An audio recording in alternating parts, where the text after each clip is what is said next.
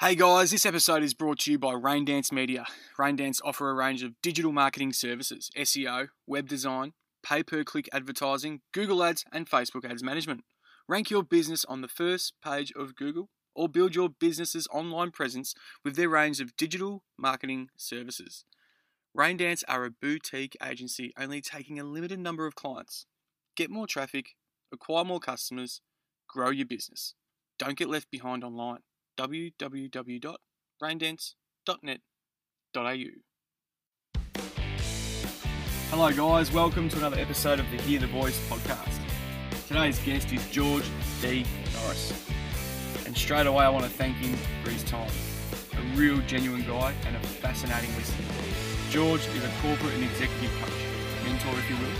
Over 45 years of experience. Runs his own business, Norris Management. He's an author. He's been on radio. He's a fascinating listener.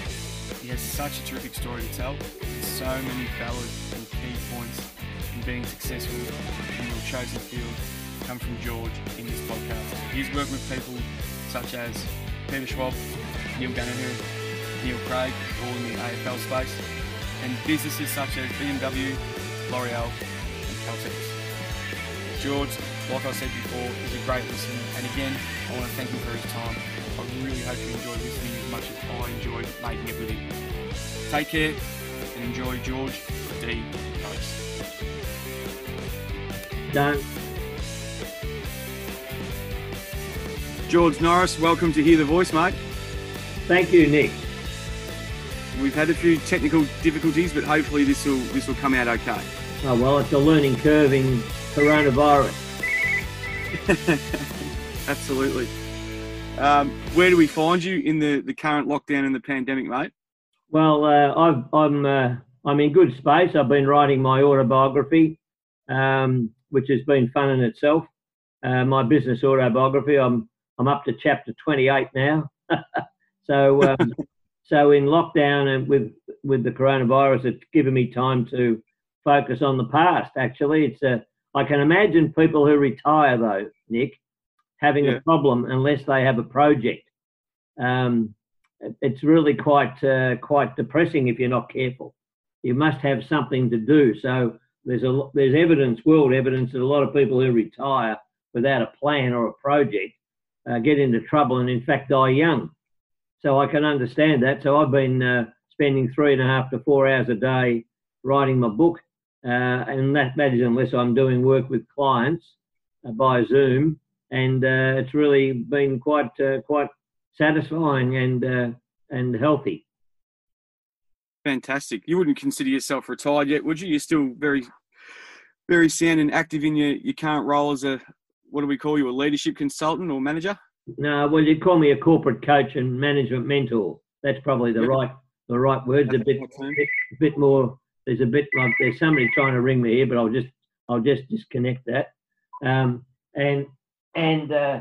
So I'm here by myself today. My PA's not in. So I work about 3 days a week, mainly in leadership areas with CEOs, with various companies, real estate, accounting, motor industry as cross-section.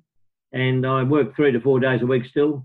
And the rest of the time play golf a couple of times a week, keeps me off the streets. And so that's my life.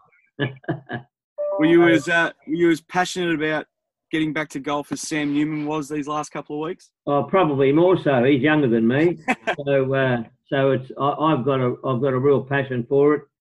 Played a lot. I've got a museum here in my house, in my apartment, I should say, with clubs that are 150 years old and a bag the same. And I've got I've got a golf library and lots of trophy cabinets and so forth, etc. So. So I'm probably as passionate as him. There you go. I'm happy to be equal with Sam.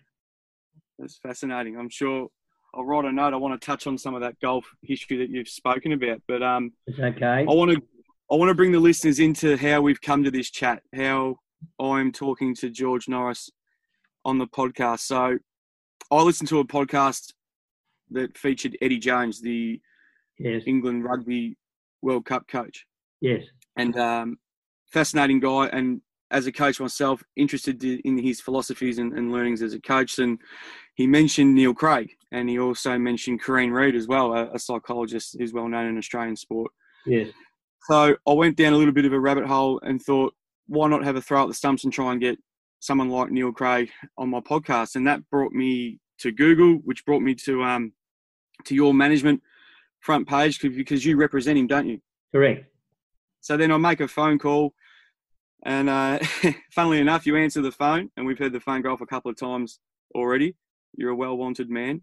You hang up from the conversation that you were on, and then you led to engage with me in conversation for at least 15 minutes. And I said to you about 3 or 4 minutes into the phone call, I said, mate, look, I'd be more than happy for you to help me to get Neil on the podcast. But in actual fact, I think I want you on, because you, A, sounded really interesting. I knew nothing about you. And B, the way you engaged with someone that you didn't even know, and the conversation that we had, I thought this is somebody that I think would add real value to the podcast and add real value to the listener in regards to learnings and philosophies around building relationships and your experience in the corporate and the sporting world. And in that short conversation, I found you to be a really fascinating listen. So here we are. Eventually, I hope I will get Neil on.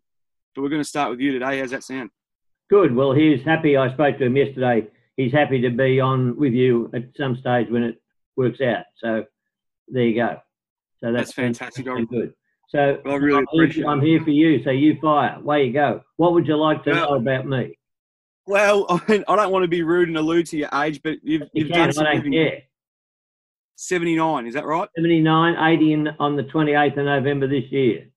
And as you said on the phone, you're 79 going on about 50, is that right? That's roughly it. Perhaps 60. Let's 69, 79 going on 60. I'll take that. Fantastic. Happy about that, yep.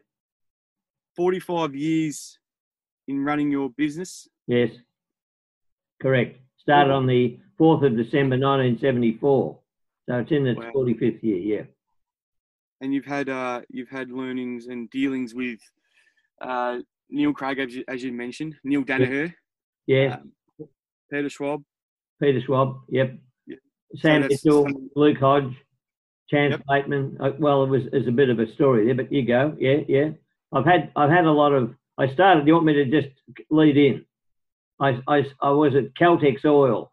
This might be useful for your listeners. I was at Caltex Oil, which is a joint Australian operation between Chevron and and the oil company Southern California, which is Texas based, and that's become Caltex in Australia. So I started as a management cadet there when I was 17, and left as training manager.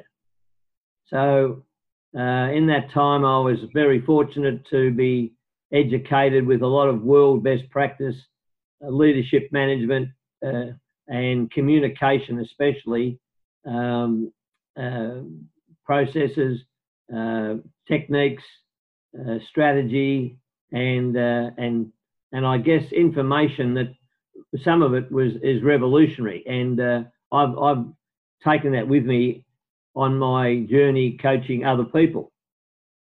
So I started in 74, and I've coached a number of. I've actually put in a program to Collingwood Football Club. The very first, there you go. I've never really said this much, but the first ever client I ever had was the Collingwood Football Club, to my brother's enjoyment, because he's a nut Collingwood footballer or football follower. And I put in a motivational program there. They had a problem back then in those years with equality. Some footballers arriving in a 450 SEL Mercedes and others on a bike, and they wanted to make it a bit more equal. I tell you, who was in the 450 was Len Thompson, and I don't know who was on the bike, but it doesn't matter. So they wanted them to have a better culture, in as much as they wanted everybody to arrive on time, leave on time, be respectful of one another, wear the right outfits, and have commitment. So I put a program in there to help them over 2 years to do that. That led to other people. Once you start your business, Nick, it's interesting because people admire you for your courage, and to jump off the cliff, you see. I might have said this to you on the phone when I originally met you. Yeah, you did. When I was starting my business with $500 and no clients, it was as if I was jumping off a cliff, looking down and seeing there was nowhere to land, but knowing in my heart there was. Right. So here I am 45 years later saying I know there was. But it's been up and down, as you'd imagine, a bit like the Scenic Railway or the Big Dipper or whatever they call them these days, the corkscrew. And it's been really quite interesting because the second client turned out to be L'Oreal of Paris, and the third one was Renault, and I had both of those for 5 years. And then it went on and on, Rank Industries, Sansui, Hi-Fi. In fact, these are all in my book. So Wurlitz is a good story too. In fact, I might tell you this because this is about what I'm about to write in my book. It shows you... How about I pause you there? Go. Because I could potentially let this podcast go. I could leave the room and you'd fill the hour without me, I reckon. Well, I could, but I just thought a story might help. But no, that's okay. No. I think it's important for you to control it because I'm just trying to do what I think's right. We're going to go to that story, absolutely. We're going to take off there very soon. But I want to come back to the Collingwood leadership 2 years. What year was that? 75, 76. Now, I would dare say that you were probably one of the first, if not the first person approached to do a role like that in Australia, no question. They had to put the photographs down off the wall to put, which caused havoc. Harry Beitzel, who was alive then, they went nuts because that was revered territory, and they put up this big scoreboard that we had made with everyone's name A to Z in that order, no favourites. Follow? Right. A to Z. Yes. Yep. And they started with I'll tell you why because we're not recording, are we? Are we recording now? Yeah. We are. So I thought you said you'd pause me. Anyway. No, as in pause the story that you're going to pick up from next, but I wanted to come back. I beg your pardon, sorry. That's fine. Misread you. Anyway, what we did was we gave them all, see, people hate to lose more than they want to win. Did you know that? I agree. It's high performance psychology from around the world. People hate to lose. Herb Elliott, the miler, hated to lose. So we gave them points in advance, like a bank account, and took them off if they didn't perform as they should.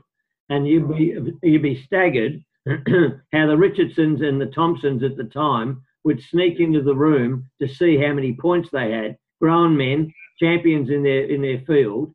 It was really interesting to see how it motivated them. People hate to lose. So that worked. And with a coach that was average, because Murray Wiedemann was there at the time, and he wasn't the world's best coach, and they were in a lot of trouble with injuries. Pardon me, but it was really quite fascinating to see how McKenna, for instance, was the full forward then. It was really interesting to see how it all worked. And it taught me a lot about psychology, that people love to keep what they've got. It's a bit like now, isn't it? You don't want to lose your freedom. Take it away, and people hate it. So that's what happened there. It would actually, it created a team of leaders within a team, which is possibly where the first leadership group came from, I reckon, in a sporting club. Yeah, it was quite interesting. Was it difficult for them? You've mentioned some big names, and back then they were the big names. Oh, yes. The Thompsons. How hard was it for you to get them to engage and buy into what you had there? Well, it took a little. Initially, they were sceptical, as you'd imagine, and they're like, "Oh, yeah, what's this? What's all this rubbish?" And then after a week or two, they got the drift. Because my psychology was to not make anyone a favourite, no matter how much money they got. So if your surname started with A, you're at the top of this big scoreboard. If it started with Z, you're at the bottom. So it didn't matter. It was irrelevant to how much you got paid or how good you thought you were or how good anyone else thought. It was purely, was a bit sort of apolitical, if I can use that word. No favourites, yeah. So they bought in pretty quickly. In fact, they surprised the club. The club couldn't believe that the Thompsons and the Richardsons and their two brothers that they actually bought in as quick as they did, because they knew if they didn't, they'd lose too much and they'd look stupid. So it's actually quite interesting. They wanted to preserve their image. That's fantastic, mate. So now let's segue into, you mentioned L'Oreal, you mentioned Renault. Oh, well, yeah. Okay. Yeah. Well, other organisations. So fast forward back to where we paused. Okay. And also, if you can incorporate this question into what you're about to talk about. Yes. Your dealings with footballers in the 70s, back then when you're initiating this program. Yes. Dealing with executives and managers in a L'Oreal or a Renault. And yes. Are there similarities, mate? Is it really just people management? Well, it is. And there's a basis for all this to happen. And I'll just have a sip of water, if I may. Absolutely. Yes, there is a commonality. The human is an interesting breed of animal, if you want to call it that. We all have. In 1943, a guy called Dr. Abraham Maslow, behavioural scientist in America, came up with what he called the hierarchy of needs, and there's 5 levels of need. You and I and Thompson and the Richardsons and everybody, the guys at L'Oreal and Renault and at Essendon and every club you can think of have.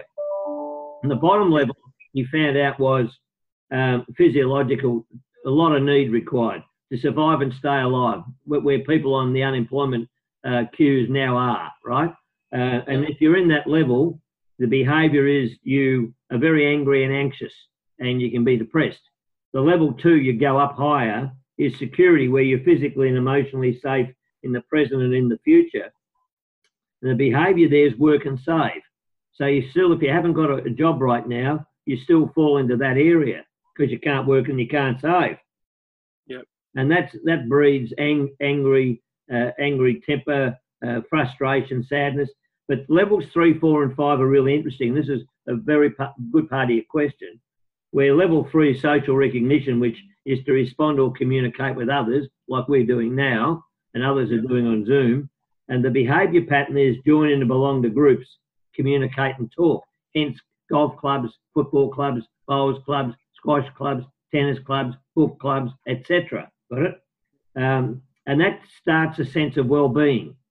Interesting that. Immediately you start to feel good when you interact with other people, like seeing your face now versus being on the phone and not seeing it, unless we had FaceTime. The 4th level is interesting. The top 2 are the productive levels. That self-esteem, to respect yourself first and receive respect from others. And the behaviour patterns are really quite fascinating.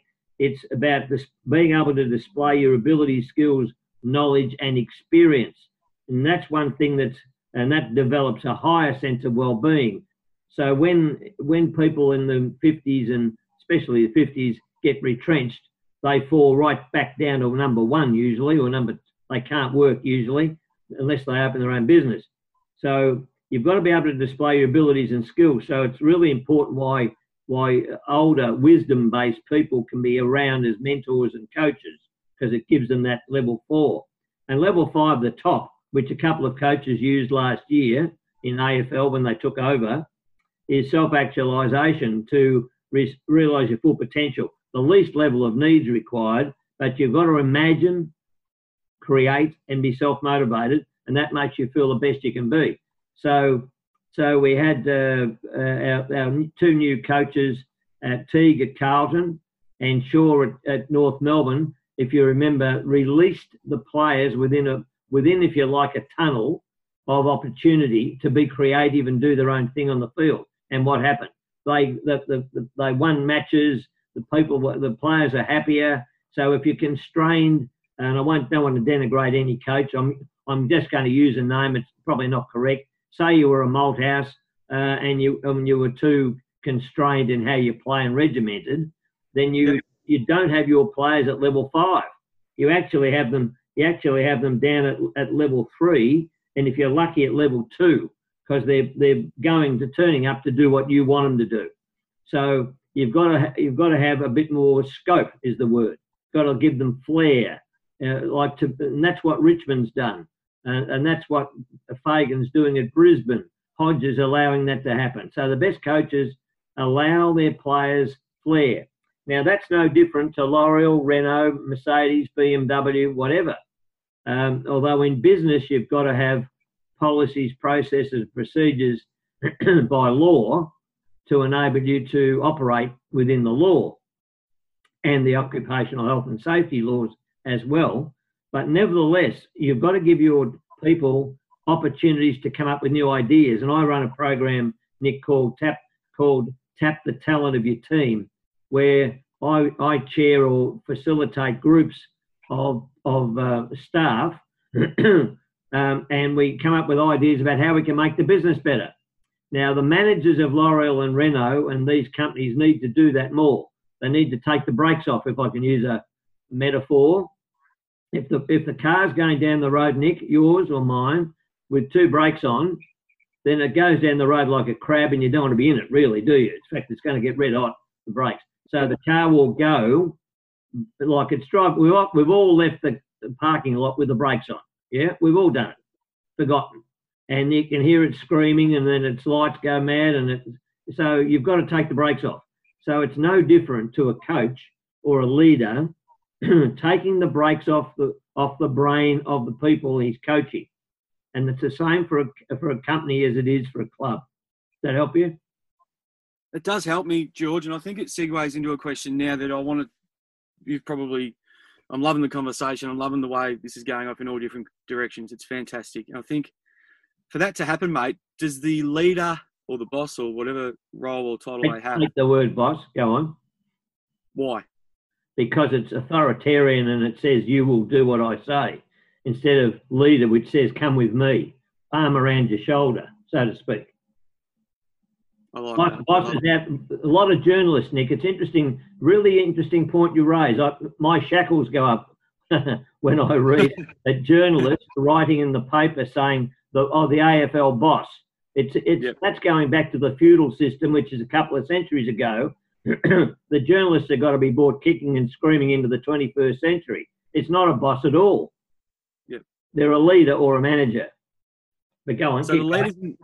No, I love it, mate. The leaders and managers, in your experience, are the good ones very good at being vulnerable? Because I'd assume, I don't like using the word assume, but I'm going to use it anyway. I assume that the successful organisations you've worked with, their leaders have the ability to be vulnerable.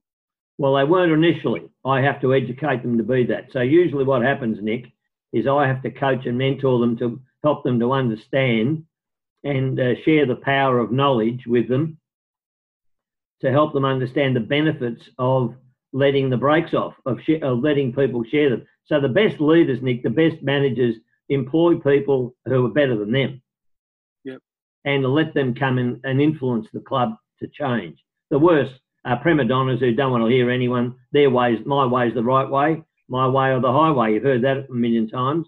And then they're the worst because they put a ceiling on their knowledge on the team. And you're better to get the team's ideas. David Parkin told me a great story years ago how when he was coach of Carlton, how he abdicated his role for the kick-out process of AFL and gave his leadership team, a leadership group, the chance to do it without his influence. And they came up with a better idea than him and they won the premiership. There you go. It's a great story. He abdicated his power in that area. So that means he's a great leader, and he is. Everyone knows that. So the best leaders grow people. The worst leaders control people. You're talking a lot of sense, but why is it that we, more often than not, come across the dictator and the authoritarian type coach? Why the processes and philosophies that you're talking about now that seem so simple and so... I mean, it's empathy, it's human, it's being genuine. Yes. Why are we still struggling to break down the barriers to get more people in these roles like that, George? It's pretty fascinating to me. Well, part of the reason is it's called the Peter Principle. Have you ever heard of that? Vaguely, but you're going to tell me what it means. Okay. Well, you can get it on Google. Look up the Peter Principle. I think it's John Peters, was a psychologist. The Peter Principle is where you promote your best I'll give you a couple of examples of your question. You promote the best salesman to sales manager, and the company loses twice. You promote the best accountant to CFO, and the company loses twice. You promote the best footballer to captain, and the club loses twice. You promote the best captain to coach, and the club loses twice. What do I mean by loses twice? They've lost the best generator in their previous role and got somebody who's out of their depth. So the Peter Principle is where you get promoted beyond your level of competence to incompetence. So, I mean, there's plenty of stories. I won't say names. If you want me to, I can. And they're good people. We'll say Michael Voss. There's a classic. Lovely guy, fantastic footballer, great captain. Yeah.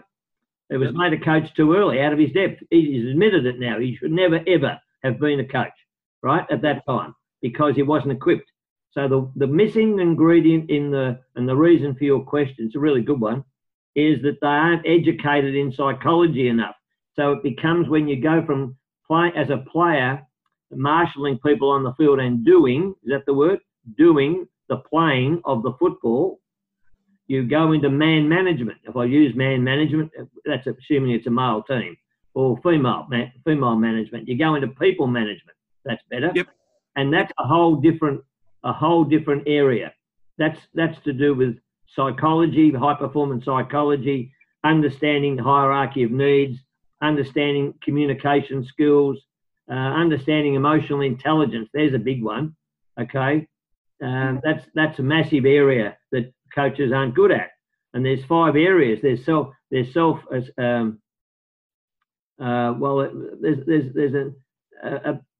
areas that are really, really important. And one is knowing how you affect others. The second is how you can control, your temper, your actions. The third is how you're motivated. The fourth is the empathy, the word you use. And the fifth area is social skills. How good are you at communicating, networking, influencing, selling the story, if you like? Yes. So the first one, self-aware, is which I said at the top, is how aware are you of how you influence others? Like now I'm watching you and watching your eyes. I've got to watch your eyes to know whether you want me to continue like I am or not. And your eyes and your face will tell me yes or no. Okay. And the second one is self-realistic. If you've got to be really careful. People are very quick to criticise others instead of counting to 10. There's a 24-hour rule politicians usually use, where if there's something emotional, they should shut up and wait for the next day to say anything, right? Yep. If you get this with emails, you get an email that's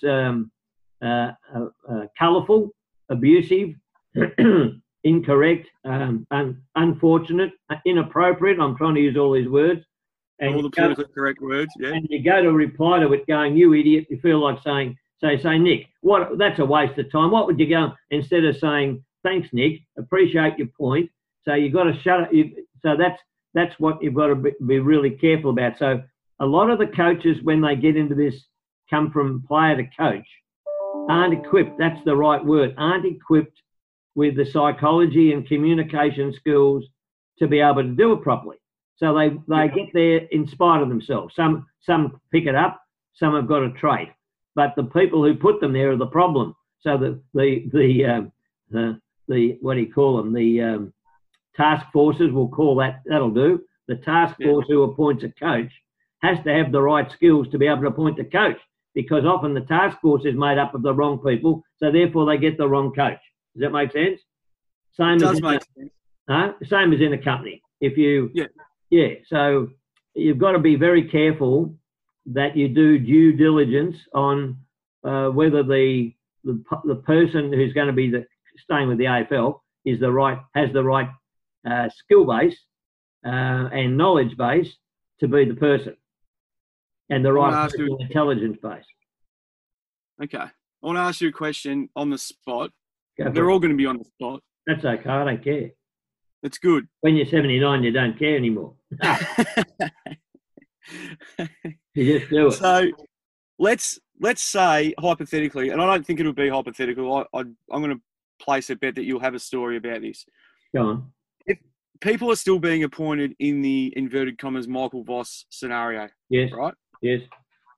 Do you have examples or stories, better yet, to show success in that? Because if Michael Voss is self-aware that he lacks in areas that you're speaking about, Yes. and he can, and as you touched on previous, by hiring people better than you, yes, go on. to make this, Yes. potentially he could still be in a coaching career, correct? Be the end of his coaching career. No, he could still be coaching if he had built a team around him that he knew were better than him in areas that he lacked or didn't have experience in. Or still could be, actually, provided he's got the skills. The biggest single thing that you've got to have to be a coach is the communication psychology. Got to be a strategic communicator, okay? That's the biggest, that's the one non-negotiable. If you can't communicate it, and even I'll be a bit technical, a bit specific, you've got to be able to speak the Queen's English. See that? You've got to be able to speak really good English. How's that? I'm showing my age if I say the Queen's English. She happens to be still there. Okay, so you've got to be able to speak really well. Not she done this and she should, you've got to have good grammar. Yeah. I see a lot of, watch a lot of ex-footballers and ex-coaches on Foxtel and others who don't know the right tenses, who don't speak properly. They use which instead of who, and they don't understand that they've left school at a young age. Not having a go at any, they're all nice people. Not saying they're not, but they're showing up because they have a lack of education in communication skills, and that's not good when you're speaking to people who are now as better educated than they were probably, because the younger footballers are. Okay, So the Michael Bosses, if we're using him, he's a lovely guy. I'm not saying he isn't, but that sort of model, they need to educate themselves in and polish. There's the word I use. The gem needs to be polished if it's polishable. Okay. Got it? And if it's not polishable, you put it in the other box, don't you? Right. Yeah. You do. Yeah, correct. So it's not polishable. So what I do is I polish gems. That's my job. Whether it's manager at Renault or L'Oreal or Mercedes or BMW or wherever, they've got to have the potential to be polished. Yes. So how do you identify whether they can be polished, George? By spending time with them.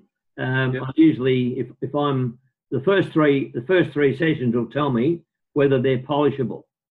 Okay. And sometimes they're not, and I'll tell the company they're not polishable, or I'll try a bit harder or try a different tack. But you'll find out that it's a bit like I've got a daughter who's a doctor of psychology. Okay, you'll love this joke. So it's good. It's a good joke, and I tell her, and I use a psychologist joke. How many psychologists does it take to change a light bulb? The answer's one, but the light bulb has got to want to change. You got it? I got it. So the coach has got to want, or the leader's got to want to change. Now, often, so I've got a funny question I ask, and this answers your question. I've got a funny question I ask, and I'm holding up a glass of water. You see that? I can see it. Okay. I say to everybody the very first time I meet them, if I'm coaching them, if it was you, I would do the same. How full is your glass of I'm okay juice? How full is my glass of I'm okay juice? Yes. You see? And it's a funny question, isn't it? It is. Because it's not orange juice, it's not apple juice, it's I'm okay juice. And you'd be surprised. People go, sorry, what was that again? And I say, okay, it's not a trick question. How full is your glass of I'm okay juice? And you'll be surprised. People on serious money and will look down if this is finding out if they're going to want to change. They'll look down and, oh, well, it could be higher. Okay, we've found out. So if he says, oh, it's fine, it's full, well, I don't need to coach him, do I? Yeah. Well, my response was going to be, I was going to say about half. Well, that's usually about right. I haven't had anyone yet in my whole career of coaching say it's full, not one. But if I did, it'd tell me he's an arrogant and ignorant person and thinks he's better than he is, and he won't listen to me anyway. So it's a waste of time. Yeah. So if he says, oh, it's about half, like you said, about half or 3/4, and say, that's good. Would you like to fill it up? My response would be yes. Yeah, of course. Okay, I'll help you do that. Okay. Now we're on track. So it's a funny question, isn't it? But it gets an interesting answer. And I usually find out where their eyes go. Majority, you didn't because we're on Zoom, but the majority of people who ask me to coach them, their eyes tend to go to the desk. Oh, it's not really full. You follow? Which is What's saying, that tell you? well, I'll tell you what it tells me. It tells me, and this is at Coles or Mercedes, it doesn't matter what company or clubs. It tells me that they're a veneer. You know what a veneer is? No. Okay, well, that's okay. A veneer is, it looks like wood, except it isn't. Okay. In other words, a thick desk you might have there now, if it's say that thick of wood, solid, that's wood. However, if it's chipboard with a thin veneer of it looks like wood over it, stuck on it, you follow? Yeah. That's called a veneer. So it looks like wood, but it isn't. In fact, I'll be more specific. It looks solid, but it isn't solid. It's very thin. So what the point is that often managers, leaders and coaches look like they're very confident and assertive and in control and feeling okay, but deep down they're not. They're like wearing a mask. They're like a duck on water gliding, but their feet are going like blazers. Yeah, I got you. You with me? I am. That's what I have to find out. And usually, and this is quite interesting actually, usually after about the third or fourth session, each session's about an hour and a half, they'll often break down. I've had grown men, very powerful people, cry. I've had to give them a tissue box because they've been bullied when they're young or something's happened, or they'll feel comfortable and confident with me that it's safe to be who they really are. Right. Hello? Now that's very, very helpful, cleansing, cathartic, whatever word you want to use, because it enables them now to take the brakes off themselves so they can free wheel and grow. Yeah. So it's a bit like, forgive me what I'm going to say, it's a bit like coughing up a bit of phlegm or vomiting up a bad pie. You get rid of it, and you feel $1 million, don't you? Yep. Well, that's what happens. They've been carrying baggage, mental baggage in their mind for years, often. Years at one guy, no names obviously, top accountant in the world actually, even worked with prime ministers. He broke down and cried his eyes out because he'd been bullied at school, and as a result he used to bite his nails right down to the quick. Yeah. And I've stopped him doing that. Once he vomited up his problem, you would believe the difference. How do you reckon I feel? So terrific. So it's quite amazing. It gets into that area. While I'm not a trained psychologist like my daughter is a doctor of it, I nearly am. But your experience with all these leaders and managers across a whole different, I guess, variety of sport, business, all different, like Renault, football, all different sorts of things. Yes. What rings true? What does not change? What does not change? Their need to want to be the best. Their need to be open and accept new ideas. Their ability to listen and try. Their ability to, I'll use a motoring term, to road test, if you like. That doesn't change. You've got to be prepared to have a go. No different to me using Skype, right? We worked it out today, yeah? Well, okay, I didn't feel all that flash hooking on your code, which didn't work. I felt inadequate, yeah? Because you've sent it to me. I've got to be prepared to say, hey, doesn't work. Now, that's a really interesting thing because when we're younger, we usually find that difficult, or more difficult. There comes a time, it's called maturity. I don't know when that happens, by the way. Haven't got a clue.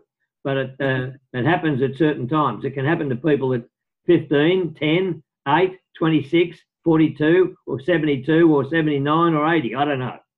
But it's when you don't care. Nike's fantastic positioning statement, just do it, is wonderful. See, because we talked about that. I said, will I send you another one? Yeah, just do it, right? Well, who cares? I don't.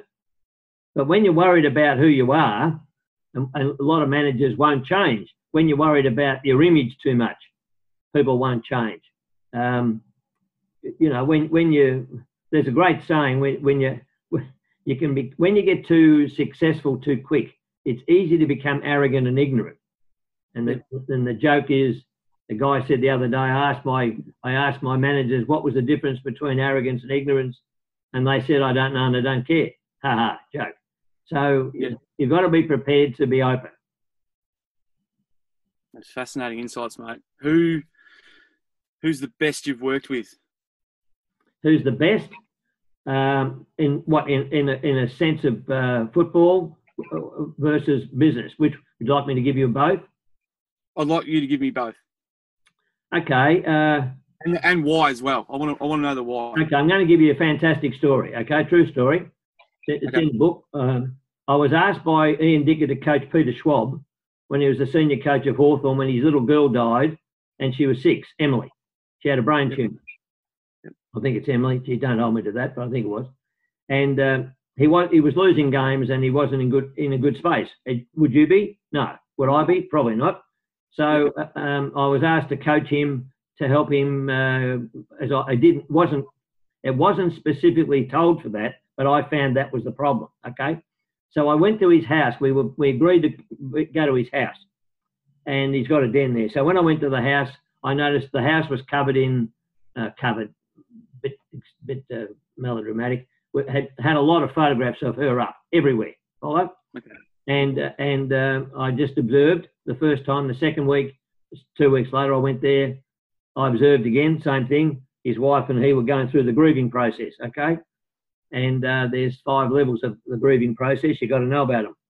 And I'll tell you quickly, they are denial, anger, bargaining, depression, and acceptance. You got that? That's the last one.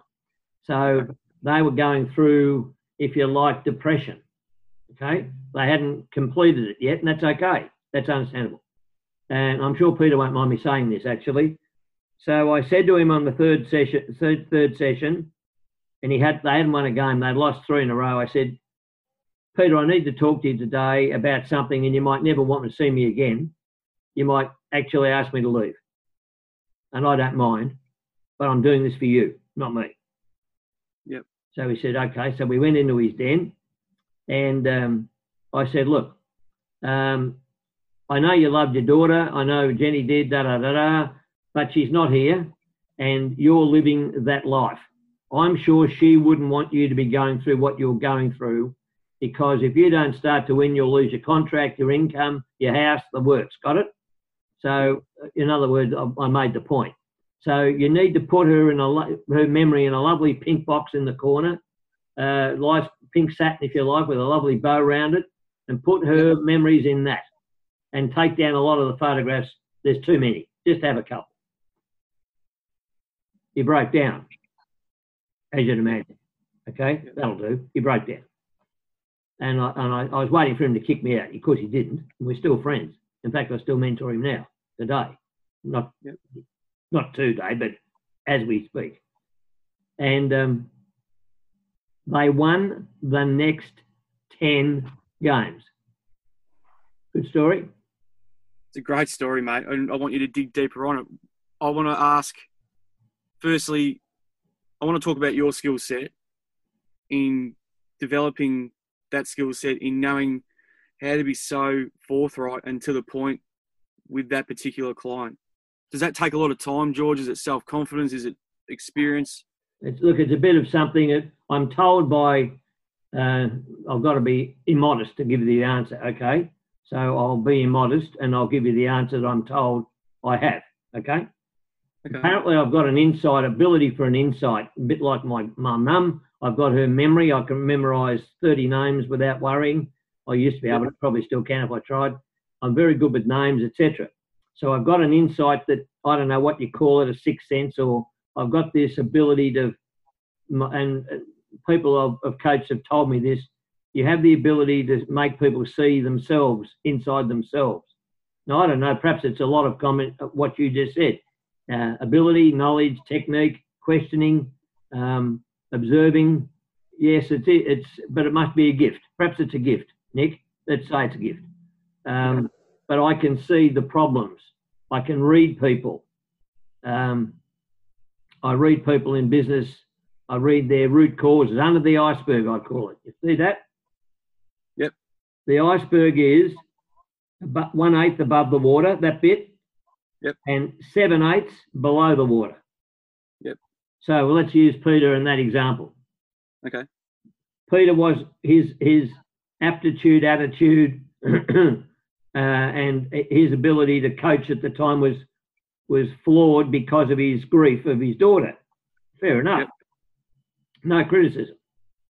Why was it? You go and dive under the iceberg. Why was that so? Yeah. Because he was still hanging on. He hadn't got through acceptance. He hadn't got through the grief cycle. He was still stuck. He was stuck in, you won't say a rut, but he was stuck in depression. He was stuck in emotional depression, all normal. I had to jolt him out of it at my risk because he could have said, that's it, get out, right? Yeah. I didn't care. So what I've learned a lot from just that, actually. So you have to dive under the iceberg, and that's what I do a lot of. I see people's face, their attributes, their behaviour. I suppose I'm bordering on a behavioural scientist at the minute. If you see their behaviour and you say, why is it like that? So you have to be able to put on a wetsuit, or you have to be able to be James Bond and dive down under the iceberg and see what's the root cause of causing that. And in his case, it was grief. So I had to say, come on, you've got to get out of this. But I had to also give him the reasons why he should. Now, Neil Danaher spoke for me with a client recently, 18 months ago. Time flies, doesn't it? And I asked him to speak on leadership because he's really in trouble. Lovely man, good friend. I coached him for 3 years, mentored him more than coached. And he was a guest speaker for a client for me 18 months ago. Okay. Has to have his own special knife and fork and can't drive and it's terrible. Anyway, he said to them, the biggest single thing you can learn out of getting people to change, if you want them to change and if you want to be a better leader, and I espouse this anyway, is to tell them why they should. Okay. You're not just what to do. And as parents, we say, make your bed, right? Yep. Clean your teeth. This is, that'll do, you know the rest. Instead of saying, if you don't want your teeth to fall out and have no teeth and look ordinary, right, you better clean your teeth. Well, takes too long, they think, don't they? If you want your friends to come around to your house and think you're clean and a lovely person, go and make your bed. Otherwise, they think you're a hobo and you stink. They don't say that either. You follow? I do. I'm making the point to make the point. So parents, it all comes from parenting. Parenting is bad. No, I don't know one course in the world that teaches anyone to be a parent. I know a course that teaches them to have a child. They go to the hospital, and the wife who's pregnant and the husband go to the hospital and learn how to breathe and all that stuff. But they never get a story. There's no course to do how to be a parent. So in the world that I know of, except in Asia, in the eastern countries, the grandma and grandpa, the mother and father live with them, so they've actually got the course inbuilt. See, they learn from their. We kick them out and put them in an old people's home, so we get rid of them. You don't want to see them. Grandparents come over now and again. So compared to that, so it's really an interesting thing that you've got to be able to dive underneath and learn what the root causes are. Neil said that if you want to be the best leader, you've got to help people to understand why they should change. See, so if you don't say why, that's the difference between a democratic leader and an autocratic leader. An autocratic leader says, do that. A democratic leader might say, what do you think we should do? Now, there are times for different types of leaders. If we were in World War II and the Messerschmitts were coming at us, and they're going to be here and bomb us in 25 minutes, you don't say, let's have a meeting, do you? No. General MacArthur says, we're going to do this and this. He's autocratic. So there's times for everything. But mostly in business, you've got time, well, you should have, and you should be more democratic than authoritarian or autocratic. So you've got to tell people why. The why. And the why is very important. I want to talk about the two Neils that we've mentioned throughout the podcast so far, Neil Craig and Neil Danaher, who you just touched on. But the Peter Schwab story was a great one, and it was really cool for you to share it. Can you tell me the executive business story that you had as well? We had two examples. What was the business one of the best you've seen, and perhaps the why? Okay. Travelling on I'll tell you the first one I started to tell you. Wurlitzer. Travelling on a plane, a long while ago, when I just started my business, 1976 it was. There you go, you weren't even born. And I was in this plane walking around. We're going to Jakarta and then to Hong Kong. And I had about 40 people on board going up there for a conference for Canon cameras. And I was going around talking to them all, making them all feel special, seeing if they had any problems, walking around the cabin. I hadn't eaten my lunch yet, or hadn't been served. And this guy came up to me and he said, and from behind, I'd never met him in my life. And he said, excuse me. I said, yes, what? I'm sorry, I'm in the way. I know, he said, I just want to ask you a question. Are you always like this? I don't know. I'm in the air, in the plane, right? And he said, right. I said, what do you mean? He said, I've never seen anybody so attentive to their team, to their group in my life. It's unbelievable. Oh. How long had you been with the group for at this stage? We'd been flying for about 8 hours. Anyway. He's made this assessment over an 8-hour flight, is that right? Yeah, sort of, yeah, that's right. He'd watched me. Okay. And then as we took off, and he did this we got to Jakarta, then we took off between Jakarta and Hong Kong. And then this was on that last leg. And I said, oh, well, I don't know. That's what I do. And he said, well, you're unbelievable. I said, oh, okay. Who are you? You see? And he said, I work for Wurlitzer. I said, what, the organ company? He said, yes. I said, oh, that's good. What? And he said, I'm going to Hong Kong too. I said, okay. He said, have you had lunch yet? This is true how it happened. I said, no. He said, would you like to come and have lunch with me and my manager? We're in seat, I don't know, 44B, A, B and C. We've got a spare seat between us. I said, oh, okay, all right. I'll go and ask my wife. She was sitting there half asleep. So I said, excuse me, darling, do you mind if there's a gentleman who wants me to have lunch with him? Yeah. Are you okay with that? Oh, yes. She said that was easier for her. She didn't have to get interrupted. So I went back and sat there. So we had this discussion, and he's talking across. I'm in the middle, and he's talking across me.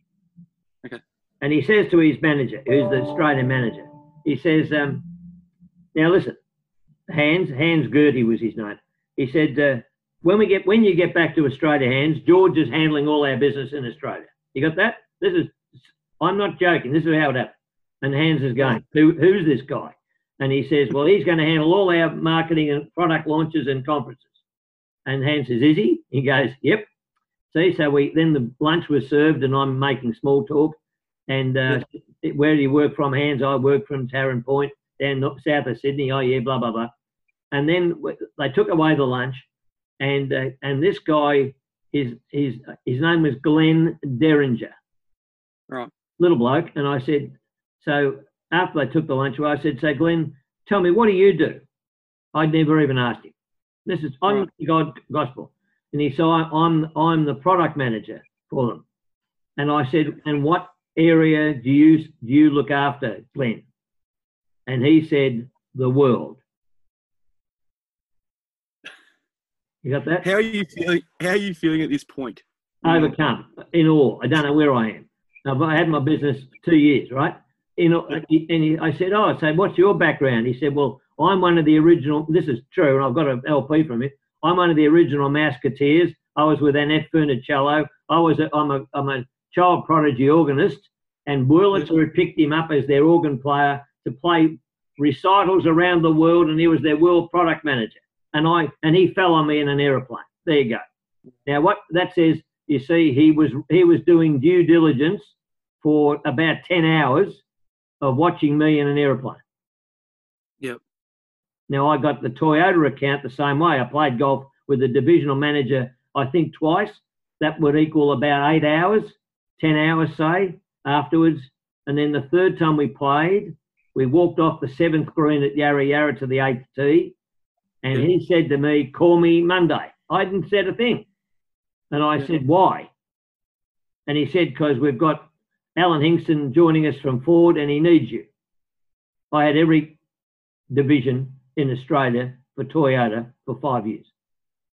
So have you ever asked these? What does that say? These people? Sorry, mate. I'm loving this story. Did you ever ask them? Go on, you go.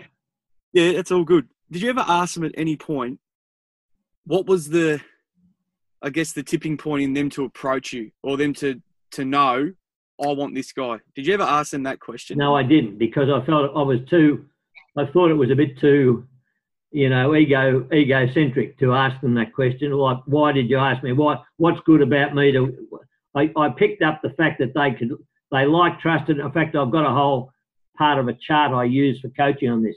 It's like a clock face, right, Nick? Yeah. Think of a clock face. The number one at the 12 at the top is they like me. First impression. The second one, this is important. The second one that goes around to about number 3 is I perform consistently. Yeah. On the golf course, my demeanour, my communication, my behaviour, consistent. Yep. Down the bottom where the 6 is. Therefore, they could trust me. They believed in me and had confidence in me. Then you go up to where the 9 is. You're getting around there.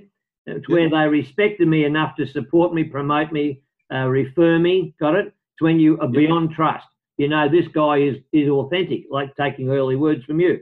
This guy is got it. He's you made a point earlier. Doesn't matter. Is authentic will do. And then genuine, maybe? Genuine, that'll do. Yep. And then they become more loyal. So this circle of influence, I call it, I created without trying to get the business. Do you follow? That's the key. I'd never gone once to impress them. Yeah.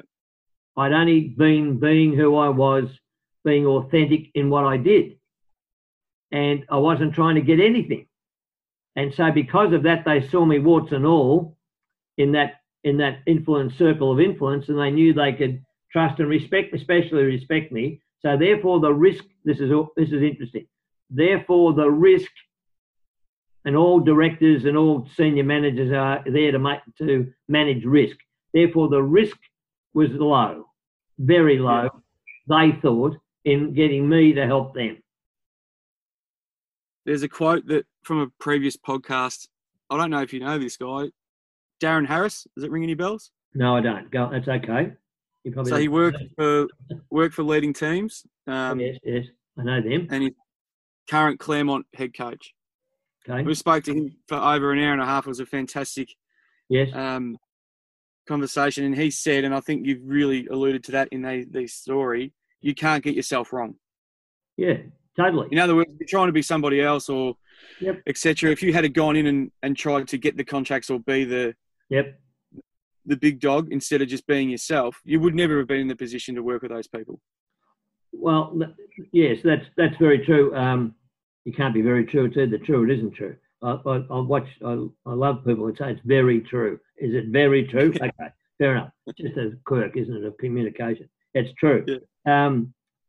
So I know that twice, and I won't give you the whole story, it'd take forever, but once I was doing work for the housing industry, coaching and teaching their chippies and their builders in communication, leadership and management. And I was up at the blackboard, or whiteboard as should be, and a guy came up behind me, same sort of story, and he said, "You always like this." And I said, "Sorry." And I turned around and there's this guy. I said, "Yes, why? What's the problem?" "Who are you?" And he said, "Oh, my name's Tom Richardson." I said, What do you do?" He said, I've got 6 guys in the group here. There was about 30. I'm from AB Jennings. I'm the national sales manager. I just want to come and see what you did. I finished up doing their work, and then he left and went to Jet Set. I went to Jet Set, and he took me to Bangkok, Darwin, Melbourne, Bali, Hamilton Island. I went to Hamilton Island 35 times. I trained all their 1,250 people. and retail, and they're 400 in the head office. There you go. All because he saw me one day. Now, it's the same story, isn't it? What you're saying about you got to be, how did Harris say it? You can't get yourself wrong. No, I was just being me. I wasn't trying to impress anybody. Yes? No one. Another story, very quick, was I was going to doing some work for Colonial Insurance. I was playing golf. That was good. Playing golf around the country for 9 holes and giving a lecture on sales and marketing, right, and management. That was what was happening. And the lady up there said, "Oh, I love what you're doing. Can we meet when we get back to Melbourne?" We were at Indooroopilly at Brisbane. So when I went in to meet her, she rang up that morning and said, "Don't come in. I've just been fired." I said, "You're kidding." She said, "No, they've retrenched everybody in Melbourne, blah, blah, blah, blah, blah. They joined forces with the Sydney, State Bank of New South Wales." I just helped her, had a coffee, "You okay?" Nothing else. She hadn't have a job. So what am I doing? Trying to get her business? She hasn't got any. So I'm just trying to be a friend. Invited her to my place for Christmas drinks. She's married with kids. That's fine. Just being a friend. One day there's a phone call. This is unbelievable what I'm going to tell you. She rings up and says, "Have you got time for lunch? I just want to repay you." I said, "Oh, okay, that'd be good. Thanks, Laurie. Where we meet?" She said, "How about BMW's Bistro at head office?" I said, "Sorry?" She said, "How about BMW's Bistro?" I said, "Why there?" She said, "I've just been made the National Professional Development Manager for Australia." I said, "You're kidding?" "Oh, that'd be lovely." Went out there. She looked at me over a bowl of spaghetti. She said, do you know a coach that I could ask? This is how it went true. "Do you know a corporate coach that I could ask who'd be interested in learning our worldwide coaching program and help our businesses in Australia?" And I looked behind. She said, I said, "You're talking to me?" She said, "Yeah, you interested?" I said, "Of course." I became their first coach in Australia, educated in a Harvard-type course in Munich, and was on contract for 12 years and had 28 brand new BMWs because I was on the management plan. What did I do to get that? Same story? Same story. I wasn't trying to do anything, you see. I was just being me. You were being you, and you were being humble because you ordered spaghetti. You could have gone lobster. It was BMW, for Christ's sake. Well, they probably didn't have lobster. But I'm just saying it. Yeah, so it happens. It seems to happen, Nick, if you get this, it happens when you least expect it. When you're doing your job really well, right? It's like coaches should say this to football. If you want to become captain, just focus on doing your job properly. Yeah. Don't want to be captain. Yeah. See, I can tell you this in golf clubs. Oh, gee, most clubs, the worst presidents and captains are those who desperately want to be. Yeah. The best are those who are the best but don't want to be, but who are asked. Yeah. The worst are those who want to be. Do I need to explain why? Well, I won't attempt to be a comedian anymore and make jokes about lobster and spaghetti. That's okay. It did well. That's okay. So I'm not sure if that's a useful piece of information. All of it has been, mate. It's I'm conscious of your time. How much longer have I got you for? You've got me for 10 more minutes if you want it. We started late. Okay. Go up past 12 if you want. Beautiful. So 10 more minutes, and it'd be remiss of me not to touch on the Neils that you've worked with. Yes. Let's start. It's probably going to be tough to do within 10 minutes, but no, that's okay. You worked with Neil Danaher. You got half. If you want, I'm clear or 1:15 if you want it. Go till then. That's where we'll cap it. How's that sound? Sounds good. Okay. Neil Danaher, mate. Yeah. What year did you first get introduced to him? 2003. 2003. Had he just got the Melbourne job? He'd been there about 18 months, I think it was. And he had Rick Charlesworth in Western Australia when he was at Fremantle, was his mentor.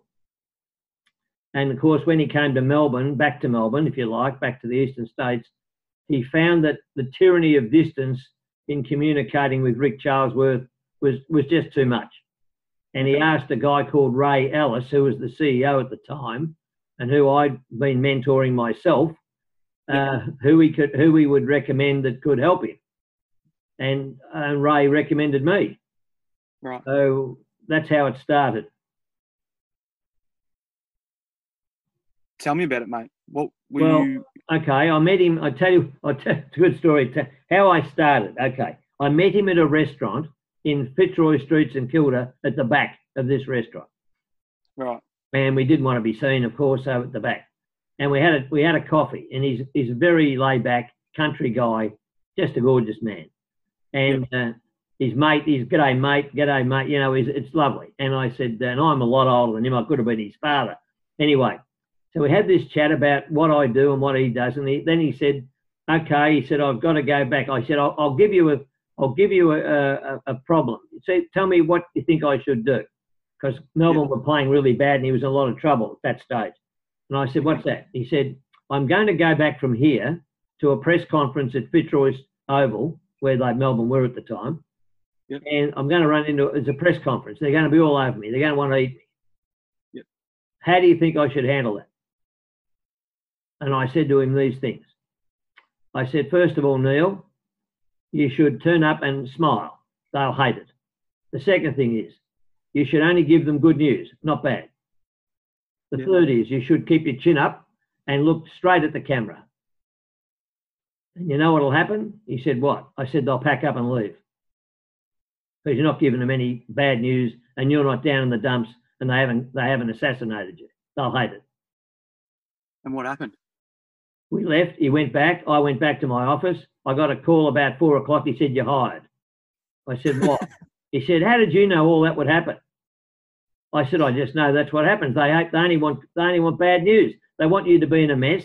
They want you to be distressed. They want it all to be bad. They don't want you to look at the camera. Blah, blah. He said, it all worked. They packed up and left. I said, there you go. See, because that's what you've got to do. You've got to be able to have a strategy in communication to enable you to control the situation. And you did. Well done. He said, okay, we can work together. When do we meet? Now, that's how that started. That's the first deal. When I met Chris Fagan, this is a bit of an insight, who was the football manager at the time.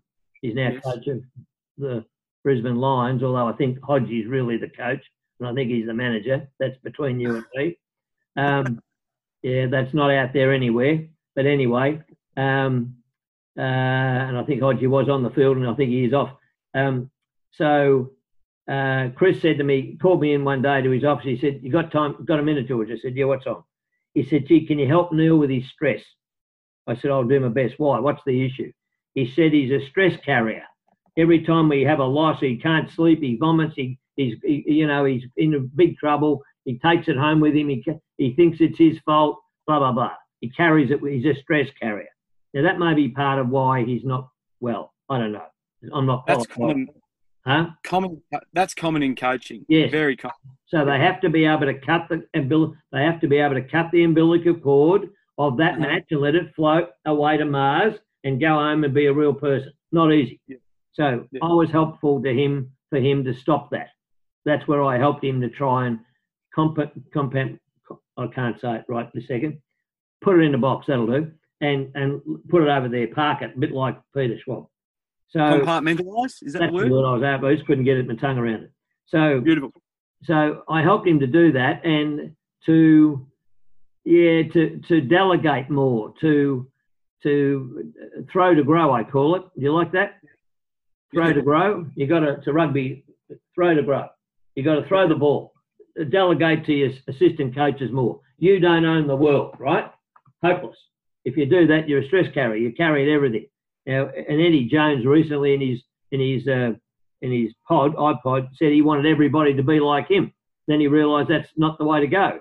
I listened to it, and he now delegates. Everyone's different, so you've got to be able to trust. The circle of influence I described a few minutes ago, I had to help Neil, mentor Neil to understand that.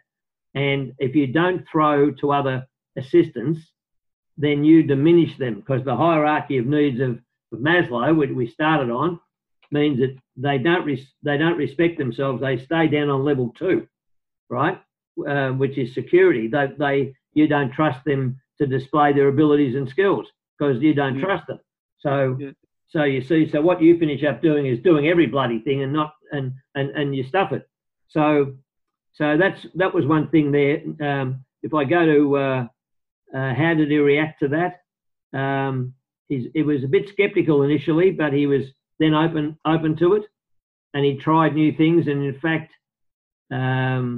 who's coaching St Kilda at the moment? Brent Ratton. Yeah, sorry, Brent Ratton was with him at the time, a couple of others, and he was delegating more and more to them at that time. So that's what he learnt, not to be the stress carrier for everybody, but to disperse it a bit, I suppose.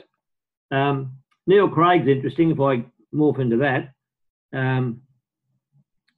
I met Neil with Charlie Walsh over at the hotel just at the back of my building here, going back, I don't know, when 2007, I suppose, something like that. 2000. Who's Charlie Walsh, George? Charlie Walsh was his mentor, still is a mentor to Neil. Okay. And he worked with Charlie on the 2000 Olympic Games in Sydney in reinventing the Australian cycling team. Right. Charlie Walsh is a cycling person. And Neil's a sports scientist, master of sports science. Yep. And they reinvented how the team could win, and by changing a whole lot of things in training, coaching, bike design, helmets, the whole lot of stuff.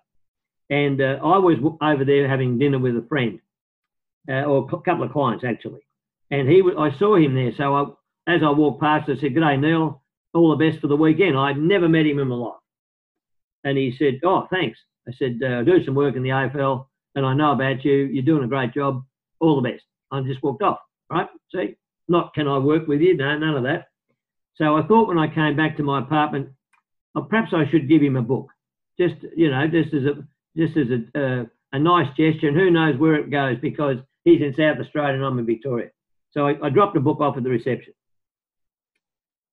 I didn't see him again or meet him again until he came to Melbourne to be the general manager of Melbourne when Mark Neal was the coach. Yep. Okay. And I was asked to give the keynote address for the AFL Coaches Association conference. I think it was 2011 or something like that. Anyway, on what we're talking about today, to be honest, better communication for more effective results. That'll do. And something like that, about an hour and a half I spoke. Anyway, when I finished, I stayed around for a bit, bite of lunch, and then I left. Mostly they were assistant coaches there. And then afterwards, Danny Frawley and I met when he was obviously the head of it. It's sad about him. I met him at the AFL Coaches Association just to debrief. How did it go? What did they think? Just courtesy call. And he said, "Oh, they all thought it was fantastic." I said, "Well, that's good. That's good, Danny. Nice to hear." He said, "Neil Craig especially thought it was wonderful." I said, "Was he there?" He said, "Yeah, he was at the back of the room." I said, "You're kidding." He said, "No." He said, "In fact, you ought to call him. He thought it was wonderful." I said, "I haven't got his mobile." He said, "I'll give it to you." So he got up, walked in his office, came back, gave me Neil's mobile. I called Neil. We met a couple of times after that. Well, I don't know, half a dozen, perhaps, at the Hilton Hotel up near the MCG, when it was there, now the Pullman, behind a pillar, so nobody knew where we were. And then finally, that was building a relationship, Nick. Do you follow where I'm going? I gave that time to build a relationship because he didn't know me and I didn't know him. Yeah. And at the end of that, just before the December, I said, "Well, your call. What do you want to do next year?" He said, "I'd like to work with you. Send me a proposal." So I did. I worked with him for 7 years. So I helped him while he was in Melbourne. Then when he went to Essendon, he's confided in me a lot, which I won't say on here, about whether he should or he shouldn't and how he should and whatever. Then when he went to Carlton, he was headhunted to go there because the CEO we used to work with back in Adelaide. And then we got to know one another a bit more closely.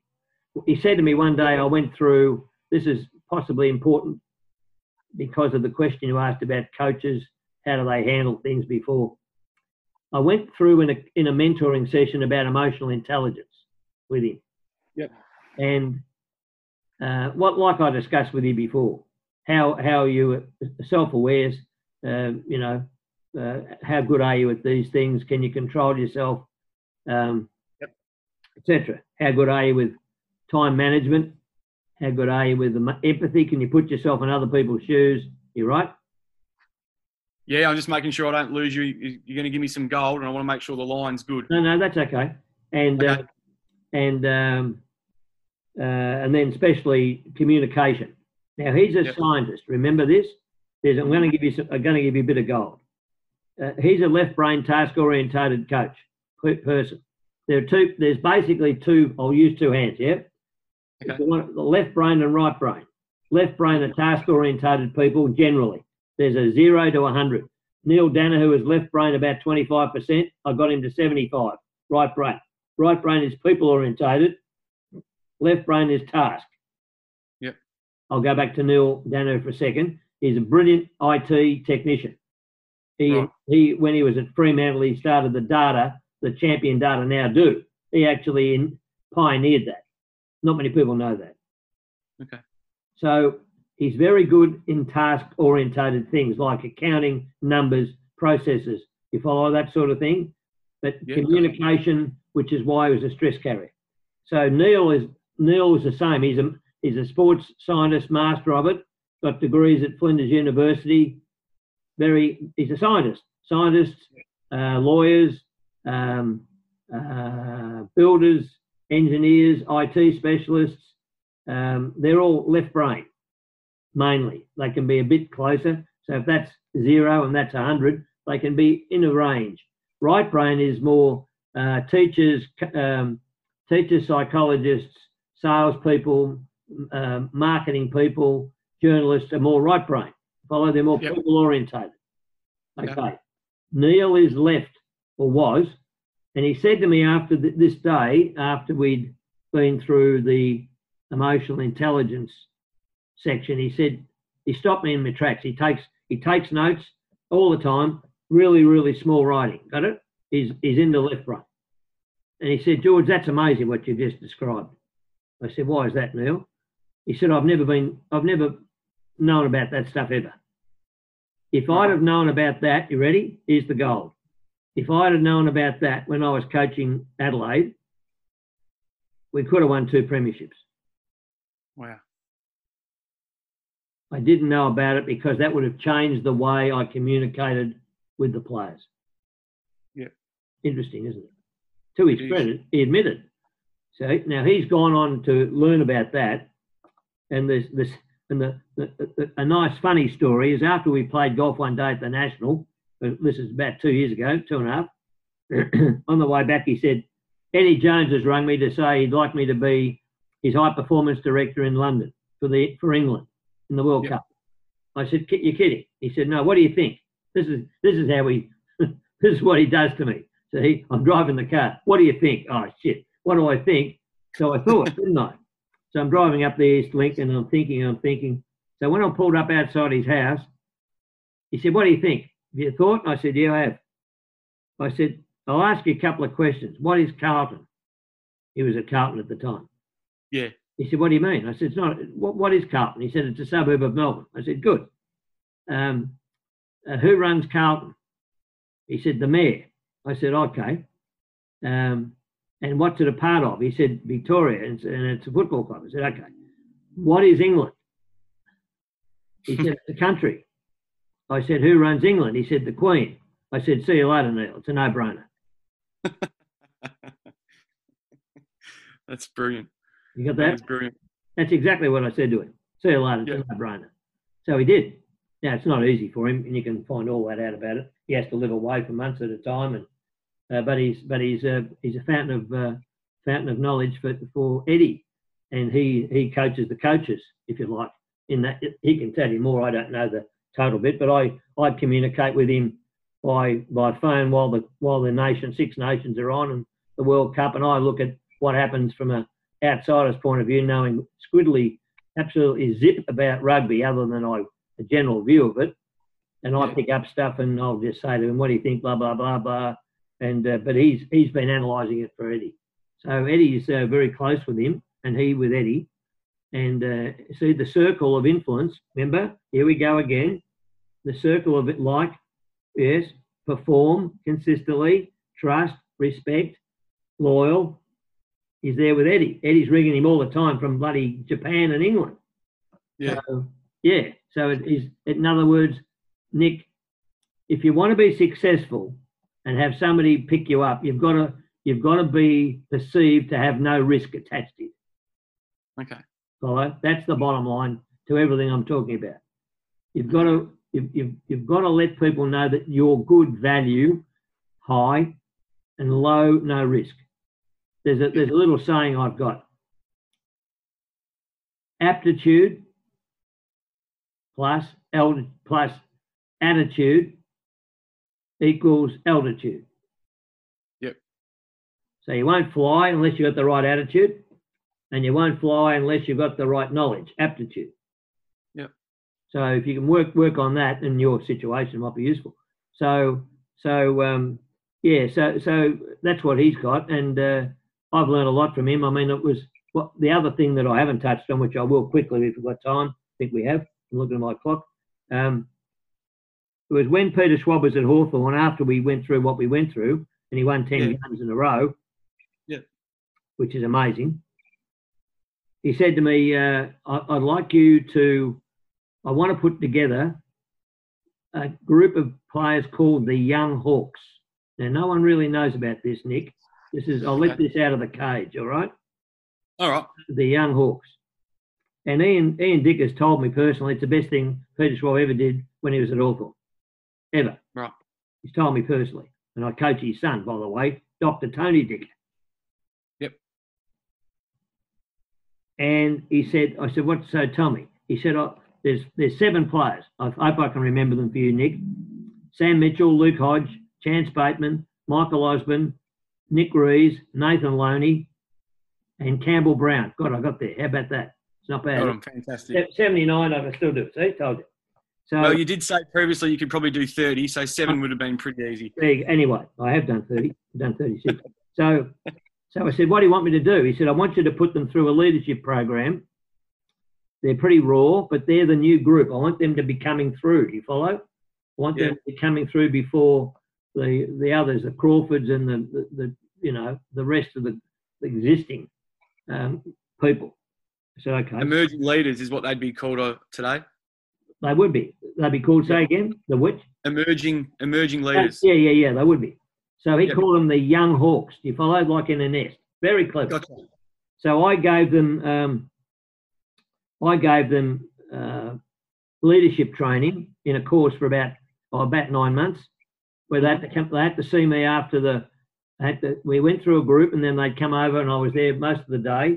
They'd come over and see me one-on-one for about half an hour, 45 minutes, and I'd go, and they had to bring something to write with, and you follow, and something to write on. That was interesting.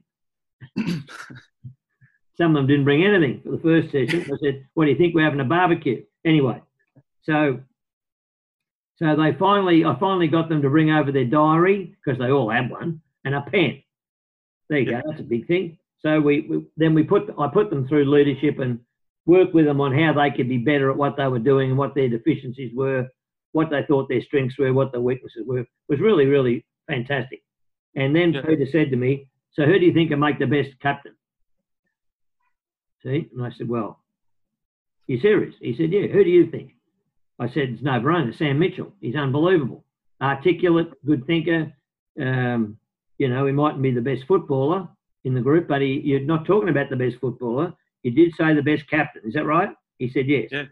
I said, well, okay, there's a difference. Now going back to what we've been talking about, you can see why I said that. Yep. So I said, look, he said, because Luke Hodge is a better footballer. I said, well, you didn't ask me who's the best footballer.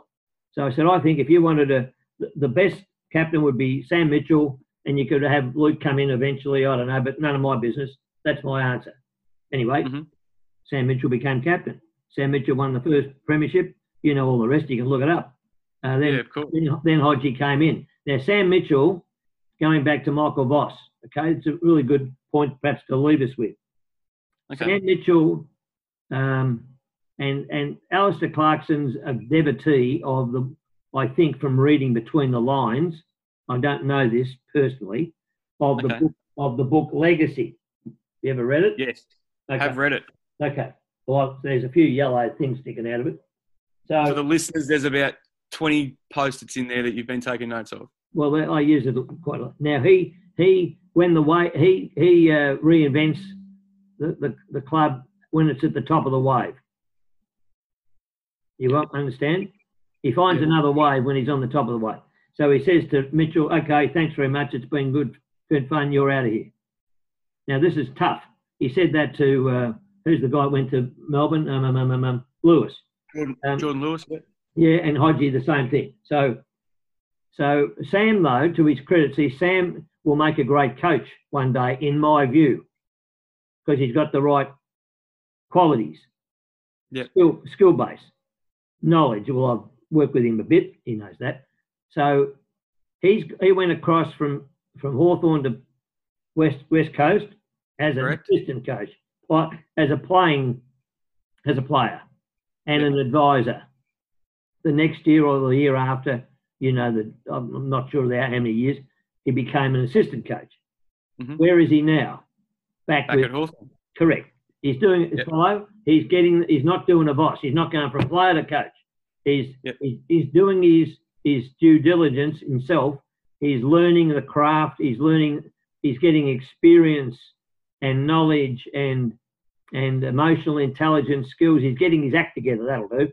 So don't be surprised if when Clarkson's not there, who do you think will be in there?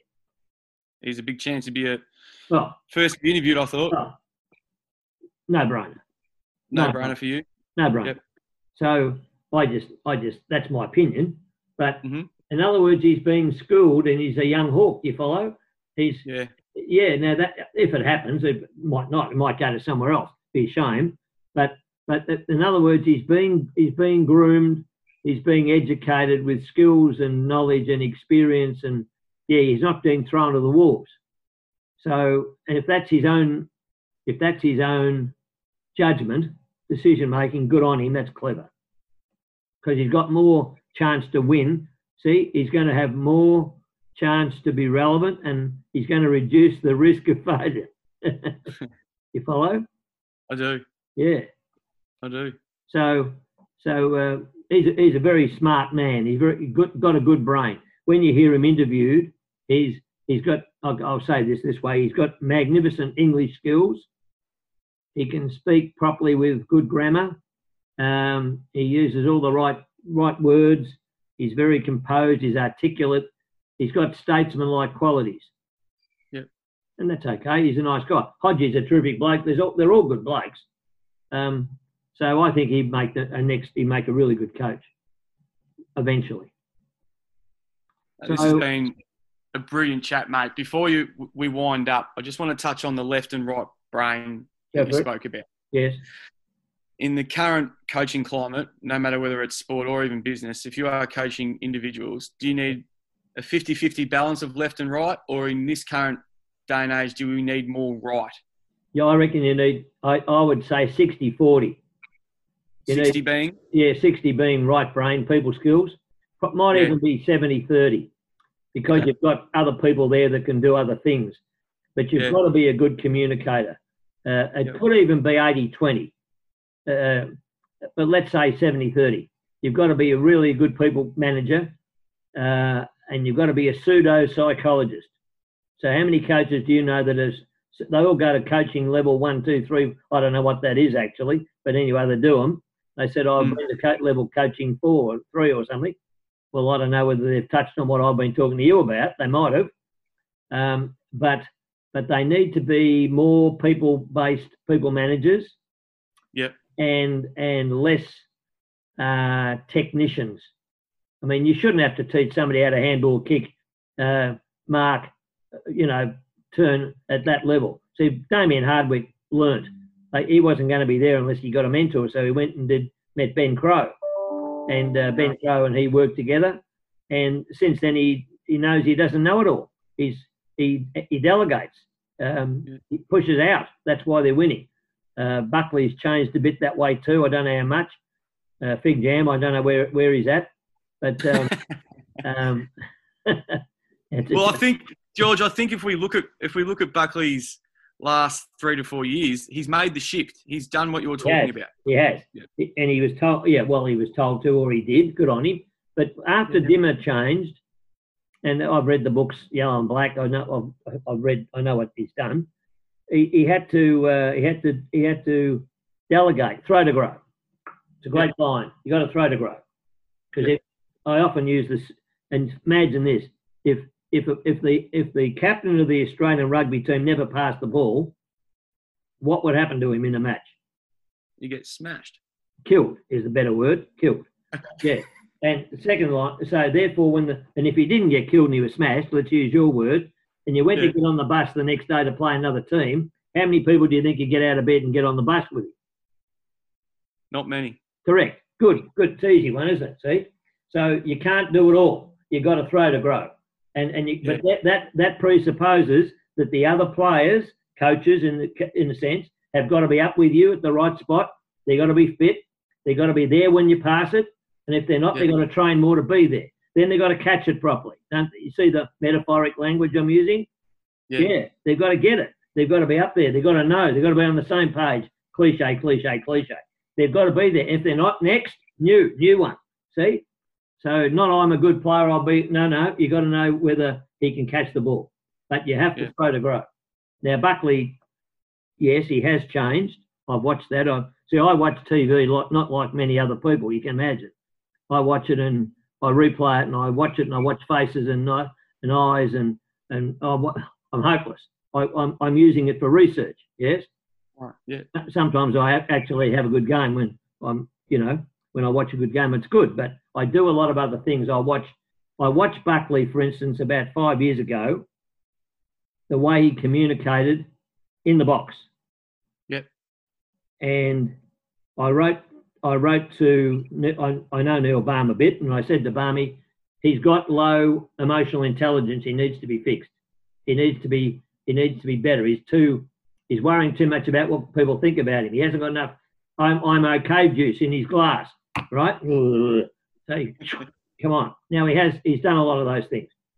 So to his credit, he has. Yeah. Anyway. So there's opportunities for people to change. Knowledge is the fountain of change. You've got to have more knowledge. Today you can't stop learning. You've got to keep learning. And that's why I admire your courage for doing what you're doing. I really appreciate that, mate. And I think you're a testament to that. It's been no secret about your age and how many years you've been in the game, and correct. You're still learning to this day, aren't you? I am. Yes. And I'm even conscious about the language I'm using now, aren't you? That's not very it's got smart, is it? Correct. No, it's not. Aren't you? That's it. Yeah, and Nick, good on you. Well done. You're the one that brought it up. I didn't, but it's I'm conscious. I was on radio for 10 years, Nick. Yep. And I remember my first ever program, I talked about Wimbledon. Hear that, Wimbledon? And the guy, and the guy, yes. And the guy at the other end, the producer said, George, sorry, it's Wimbledon. I said, thank you. Learnt. Yes, you've got to be very careful. You see, you're 2 seconds for you. You have to package your image so it's relevant to the marketplace. So you're going, yeah, not bad, mate. Yeah, ripper. Is that really how you want me to speak? Yeah. Well, it isn't, is it? Because I know this is going a few places. And so I'm conscious of my level of language and my ability to articulate, right? So you have to speak clearly and finish your words. See? Yes, not yeah. Yeah, mate, ripper, beauty. No worries. Yeah, what do you think of that? Yeah, no. Oh, come on, get your act together, right? So I'm not sure how much training the sports people do before they go on television. My observation is not much, but it probably is something. But yes, if you pick that up today, good on you. Make sure you speak like you'd want people to hear. Now, what it does is it changes the value of you. Okay. A lot of coaches think they have to swear to get the message over. No, they reduce themselves to a gutter rabble. Okay. I've definitely been conscious of it when you mentioned it probably about an hour ago. It's fascinating listening, and I'll listen back to this and think, gee, I wonder how many times I used, what do you call it? lazy slang. I don't know, lazy language. That'll do. It's good. I love alliteration. Lazy language, the two L's. Yep. Yeah. Most humans, though, don't knock yourself around. Most humans are lazy. We want it lazy. There's a few words that run together. We want it lazy, easy, don't we? We want to get money for nothing. We want the car for nothing. We want the holiday for nothing. We want to lie back in a hammock with people serving us a beer in a chiller or a glass of champagne, whatever you take. And we don't want to do anything. We don't want to do the lawns. We just want to lie on the couch and watch telly. Not the real world. Yeah. But yes. So polish. Remember, polish yourself. And you can do that. You're smart enough, because you are. I know that. Polish yourself. Be proud of yourself. So you've come through with a professional persona. A lot of P's there, weren't there? Lots of P's, George. I really appreciate those kind words, and I also appreciate you giving me so much of your time. I touched on the story on how this come about, it's one of my favourite stories to date because of how genuine and just engaged you are. Sadly, but it's still good, but sadly, I'm 35. I'm only just learning about who you are at this present time. So for the people that are going to listen to this podcast, where do we find you? Are you active on socials? You've written 5 books, or you're going into your 5th book, I think it was. Yeah. Where can people access information about you? Oh, well, you can get me on norrismanagement@bigpond.com. That's my email. And my website is norrismanagement.com.au. There's websites out there. I'm on LinkedIn. I don't at the moment go on. I'm not on Instagram. I'm on Facebook for my grandkids' photos. That's all. Okay. I try to stay off those because they're time wasters for me. Whilst we've been talking, there must have been 10 Facebook things come in that I'm going to delete, right? Because I have no interest in what they're going to show me. I know who they are. So people that have got time to waste tend to be on Facebook. That's what I find. And people who tend to have low self-esteem tend to be on Facebook. They need to show people that the food, the bowl of food they're having, right? Yeah, you got me? They need to show you the knife and fork where come on, get a life. I haven't got time for that, right? But they tend to, if they want to show me my grandkids in the stand smiling at the basketball, yeah, I'll watch that. So I'm not on, I just find that I haven't got time for that. So I'm not saying it's wrong, but I'm not on social media other than LinkedIn. So you can get me on mobile 0418 561 271 or my email. You know it all. In fact, everything you've asked me is on the bottom of my email. See, I make sure it's there. It is. It is. I will put that out when I release this podcast in due time. I want to thank you again for the time and the lessons learned through this. I'm sure when I listen back to it, there's going to be great learnings. I'm going to get the notepad out, and I'm sure other people will appreciate it as well, mate. You're a star. Really, really want to thank you again. My pleasure. And you let me know about yourself up the road. 100%. Good on you. All the best. Good man. Thanks, George. All the best, Nick. Bye-bye. Cheers.